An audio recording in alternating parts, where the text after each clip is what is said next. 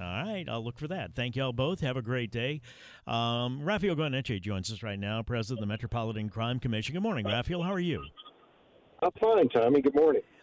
Mayor Cantrell yesterday announced her new violence reduction task force that didn't include the city council, really, or I don't know if she's a part of it or not. Talk to me about what the plan says and your thoughts on it. Well, I mean, the plan or the appointments seem a little redundant to me because there's an office in her administration for that purpose, and that's the Office of Criminal Justice Coordination, which is exactly what that's doing. There's a fine young woman that heads that up, and she's been there since Mayor Cantrell was elected in the first term. So I don't really understand what this violence reduction initiative does that the existing office wasn't supposed to be doing in all of this. So, and then I think it's odd that one of two things. That one, she selected the head of the communications. Yeah, I didn't understand. Explain that, Rafael, who it is, because I didn't get that at all. Where'd that come from? I don't know. I mean, you're going to have her on to explain that. Good luck with that. I know. Well, the head of it is the Orleans Parish Communications District Director, Tyrell Morris, who is in charge of the 911 center, right? Exactly.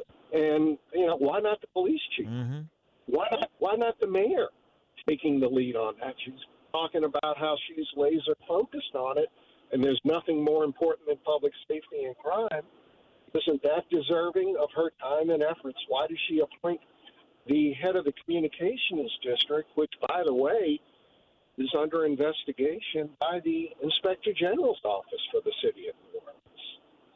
So if you're going to try and get all of the different public officials, like the district attorney and the judges from criminal district court and juvenile court, I don't know if the head of the communications district is the person that's going to be able to rally their cooperation.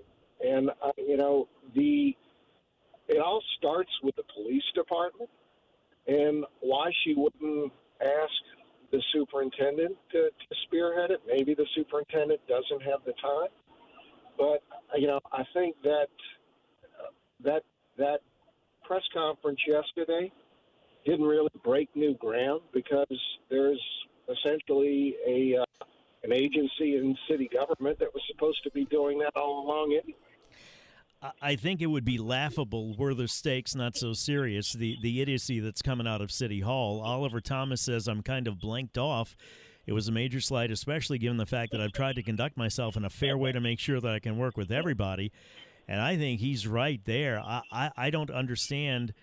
The stakes are extremely high, Rafael. I'm preaching to the choir when I say that, and the mayor doesn't seem to get that. I don't understand what's going on. I really don't. Well, obviously she doesn't either, and that's what is so disturbing, about this. That's what makes crime is always going to be a problem, but when the political leadership serves as an impediment to addressing the crime issues, that's what's truly unacceptable. That's why the public in November passed the city charter change that requires the city council to approve any department head that the mayor appoints. That wasn't a general policy. That was in response to the mayor's poor judgment and poor leadership, and the general public decided that they wanted protections against this mayor or from this mayor making imprudent decisions moving forward. I don't think the mayor has truly grasped that, or she has, she doesn't really care about it. So, again, if we're going to come out of this, and I believe that we will, I think the city council is going to have to play a more prominent role, and they're prepared to do it. I think the public is more engaged today than I've seen in any time over the last 3 years on public safety in demanding more of their public officials, and their public officials are responding to it. Keep in mind that, everything that we're talking about with the mayor, these were issues that emerged in 2020 when she did nothing about it, and it got worse in 2021. She did nothing about it. And it wasn't until the public in mid last year started to recognize that their public safety, their rights to feel safe in their homes and communities and workplaces was being compromised and demanded something be done about it. That was only when the mayor decided to embed herself in the police department. And as a result of that, I think the next superintendent is going to have resources that the former superintendent never had available to him.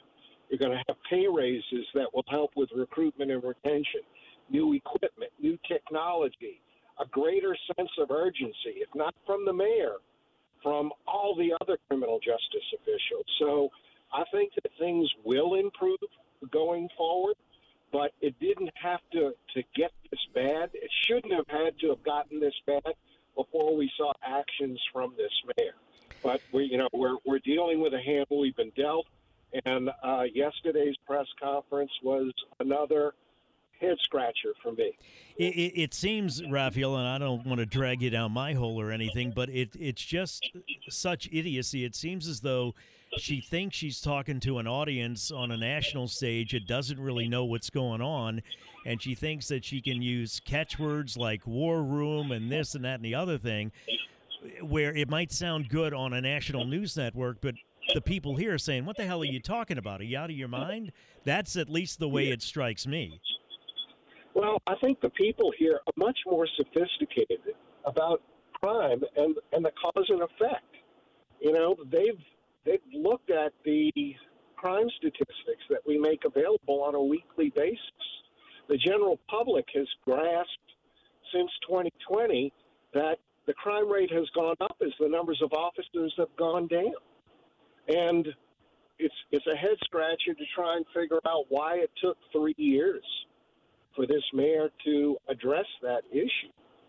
But, I think the silent majority has become the vocal majority now, and I think that is what is generating the sense of urgency.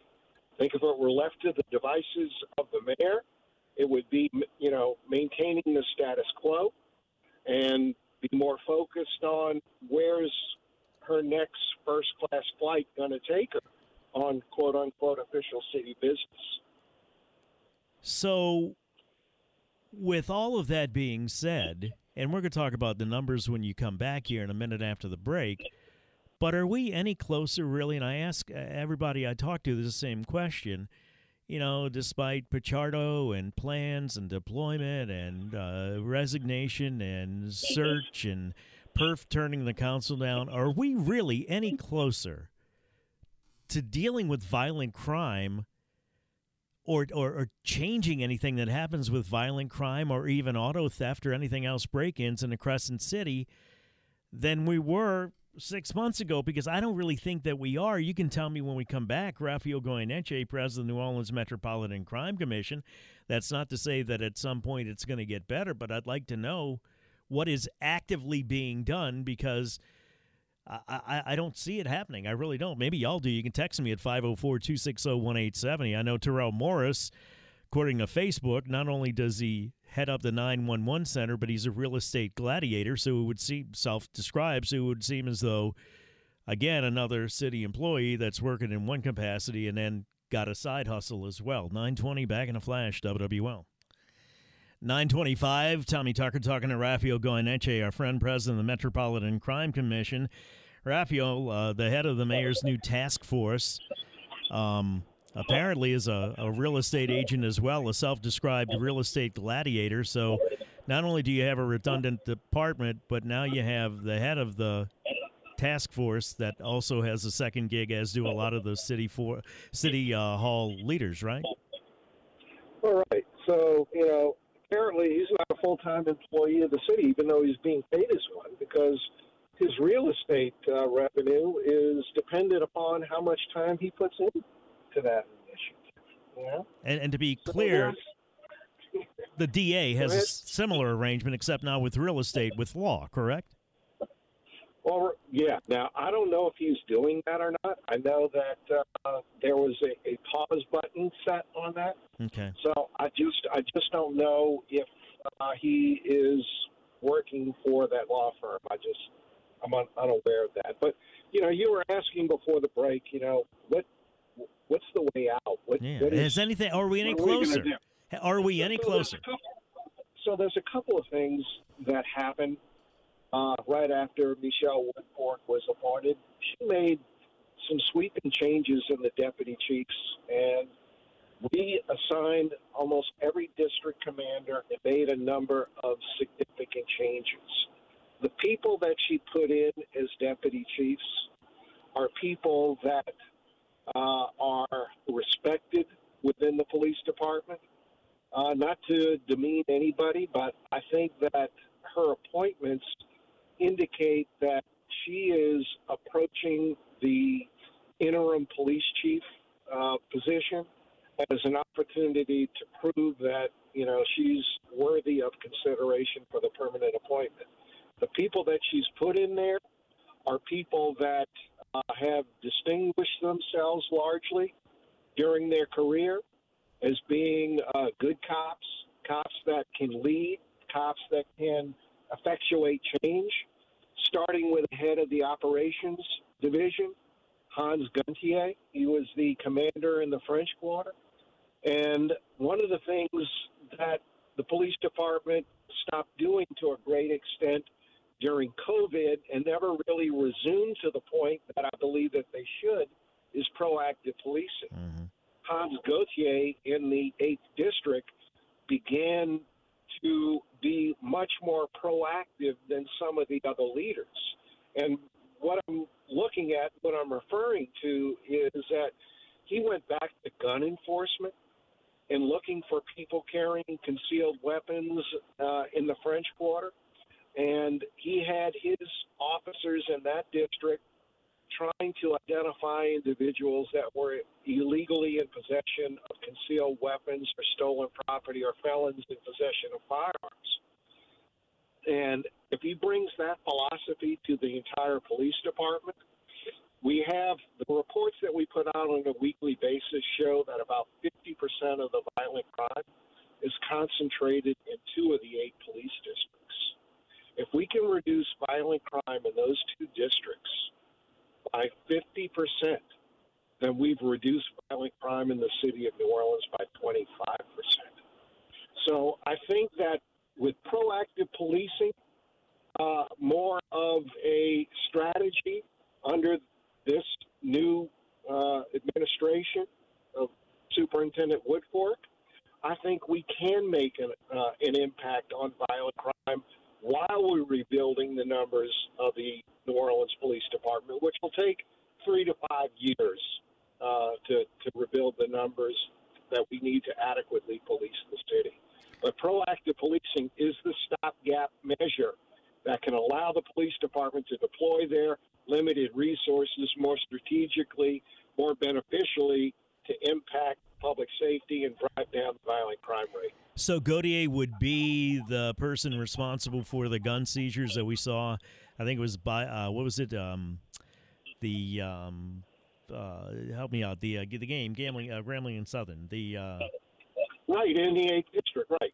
So essentially, Bayou Classic. That weekend, Bayou Classic is what I was filming for. New Year's Eve, right? Halloween weekend. Halloween too. Yeah. That, he made 31 gun arrests.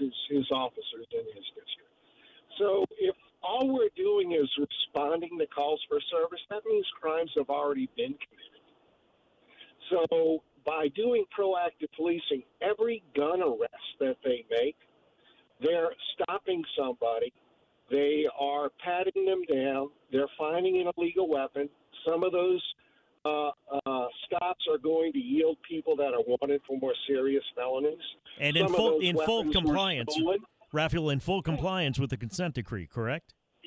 Exactly. Yeah. Being proactive policing is not mutually exclusive to constitutional policing and is not prohibited by the consent decree.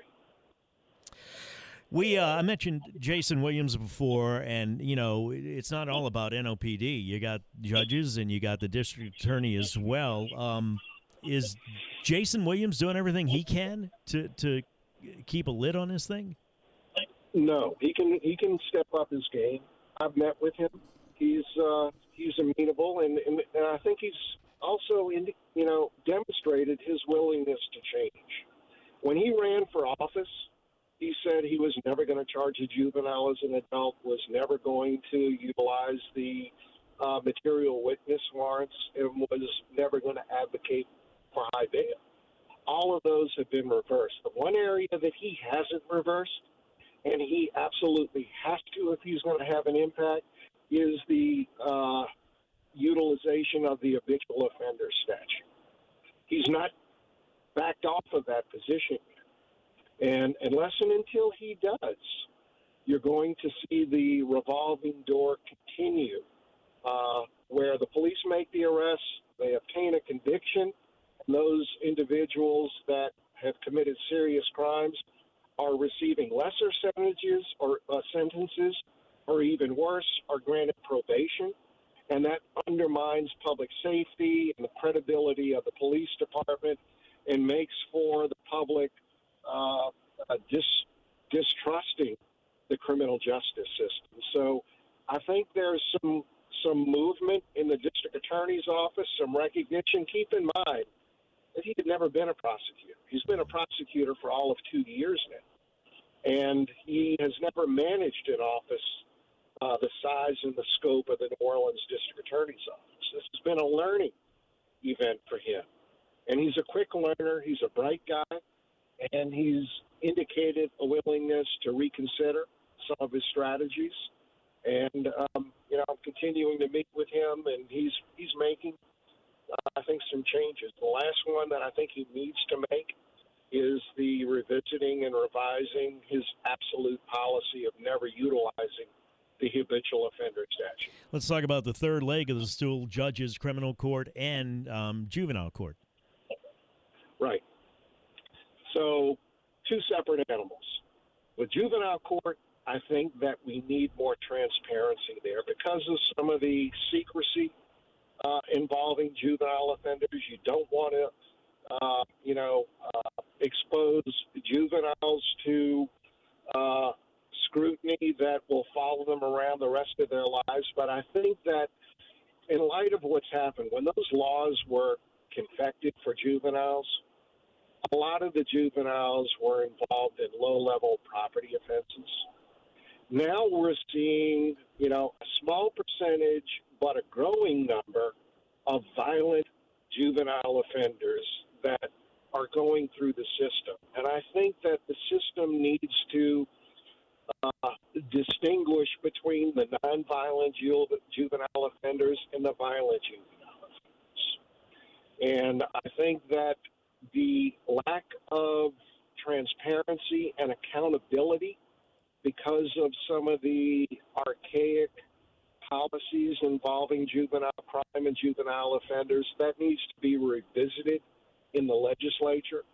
There needs to be, the public needs to have access to, and there needs to be more accountability on the part of the judges with respect to their decisions pertaining to violent juvenile offenders. With respect to the adult offenders in criminal district court, I think that the system has largely been throttled down since COVID.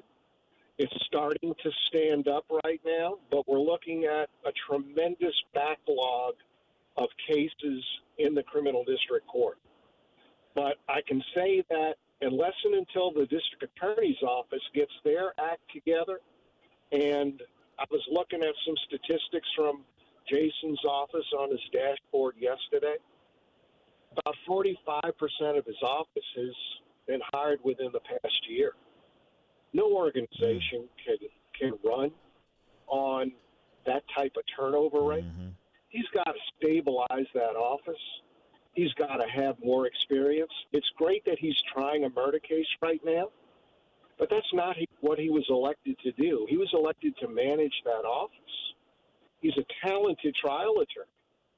But if he's trying a case, he's putting all of his efforts into one case, a couple of weeks preparation before that, and whether this is a 1 or a 2 week trial.